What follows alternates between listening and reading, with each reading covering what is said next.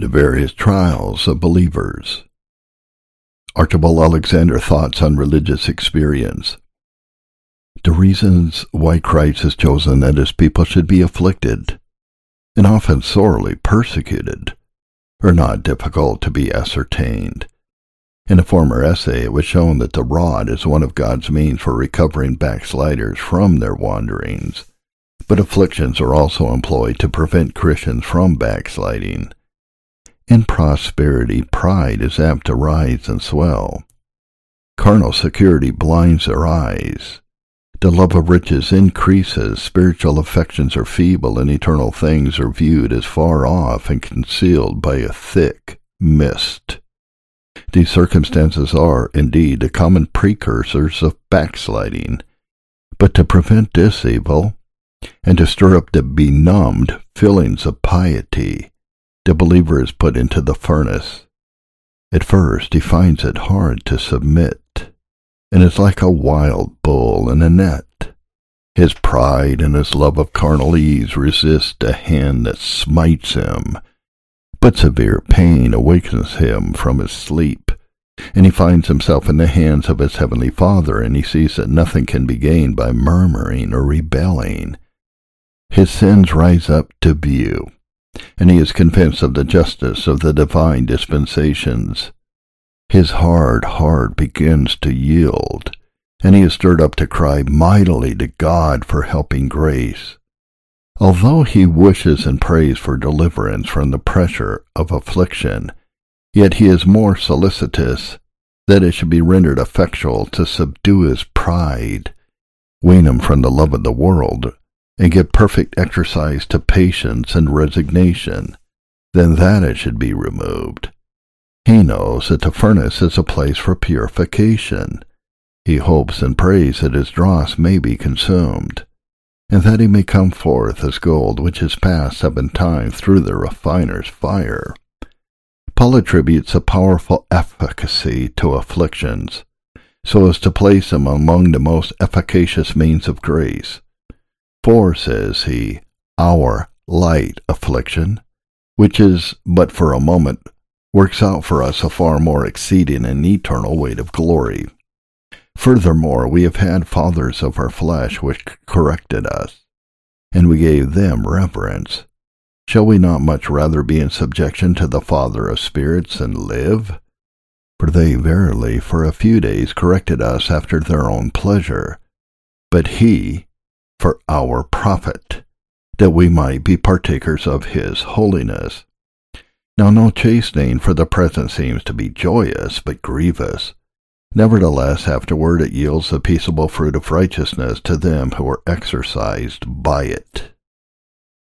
When faith is in very lively exercise, believers can rejoice even in tribulation. Not that they cease to feel the pain of the rod, for then it would cease to be an affliction, but while they experience the smart, they are convinced that it is operating as a salutary though bitter medicine, and they rejoice in the prospect or feeling of returning health. But again, God pours not the rich consolation of his grace into a heart that is not broken. He sends the rich empty away. The whole need not a physician. But when by affliction he has broken the hard heart, and emptied it of self-confidence, he delights to pour in the joy of the Holy Ghost. Therefore it often occurs that the believer's most joyful seasons are his suffering seasons. He has, it is true, more pungent pain than when in prosperity and ease, but he has also richer, deeper draughts of consolation. Though sorrow and joy are opposite, there is a mysterious connection between them. Sorrow, as it were, softens and prepares a heart for the reception of the joy of the Lord. As the dispensations of God toward his children are exceedingly diverse in different ages, so his dealings with individual believers who live at the same time are very different. Why it is so, we cannot tell, but we are sure that he has wise reasons for all that he does. In some cases, pious persons appear to pass through life with scarcely a touch from his rod. while others, who to us do not appear to need more chastisement than those, are held the greater part of their life under the heavy pressure of affliction, with scarcely any intermission. Here is a Christian man who has nearly reached the usual termination of human life and has hardly known what external affliction is in his own experience. Prosperity has attended him through his whole course. But there is a desolate widow who has been bereaved of her husband and children, and has neither brother nor sister, nephew nor niece, and for 8 years has been confined to bed by wasting and painful disease, and has no hope of relief on this side of the grave. Such a disparity is striking, but we see only the outside of things. There are sore afflictions of the mind while the body is in health. That man may have had severe chastisements than this afflicted, desolate widow. I have heard of an aged Christian declare that though he had experienced much sickness, lost many dear friends, and met with many sore disappointments in life, his sufferings on these accounts were not to be compared with the internal anguish which he often endured, and of which no creature had the least conception. This shows that we are not competent to form an accurate judgment of the sufferings of different persons. Besides, when affliction has been long continued, we become in a measure accustomed to it, and as it were hardened against it. But when we judge of such cases, we transfer our own acute feelings to the condition, which are no correct standard of the sufferings of the patient under a lingering disease. The widow, to whom I referred, was not a fictitious but a real person. I once visited her and conversed with her, and found her serene and happy, desiring nothing but a speedy departure, that she might be absent from the body and present with the Lord. But she was not impatient. She was willing to remain and suffer just as long as God pleased. Her heart was truly subdued to the obedience of Christ.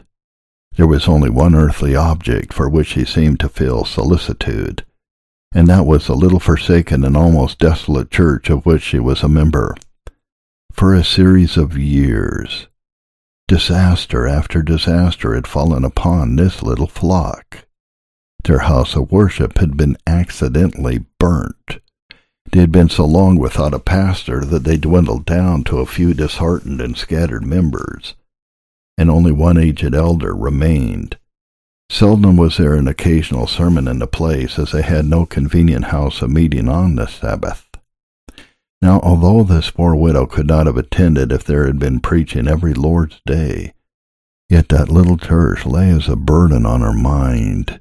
And I heard a minister who knew the circumstances say that as once a poor wise man saved a city, so this poor pious widow by her prayers saved a church from extinction. For before she died, a neat new church was erected and a pastor settled, and a number of souls hopefully converted and gathered into the church.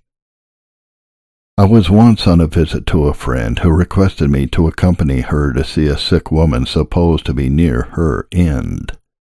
The house was not a cabin, but a mere wreck of a once comfortable dwelling. Every appearance of comfort was absent. The partitions appeared to have been taken down. The whole house was turned into one large room. There was no glass in the windows, but it didn't matter. It was summer. Upon entering this desolate place, I saw the sick woman lying on a miserable bed, unable to raise her head from the pillow, and attended only by an aged mother above 80 years of age and a little daughter about 7 or 8. Here indeed seemed to be the very picture of wretchedness, and I was told that her brutal husband generally came home drunk, never gave her a kind or soothing word. But hear the conclusion. I verily thought before I left the house that this was the happiest woman I ever saw. Her devout and tender eye was sweetly fixed on heaven. Her countenance was serene and illumined with a heavenly smile. Archibald Alexander.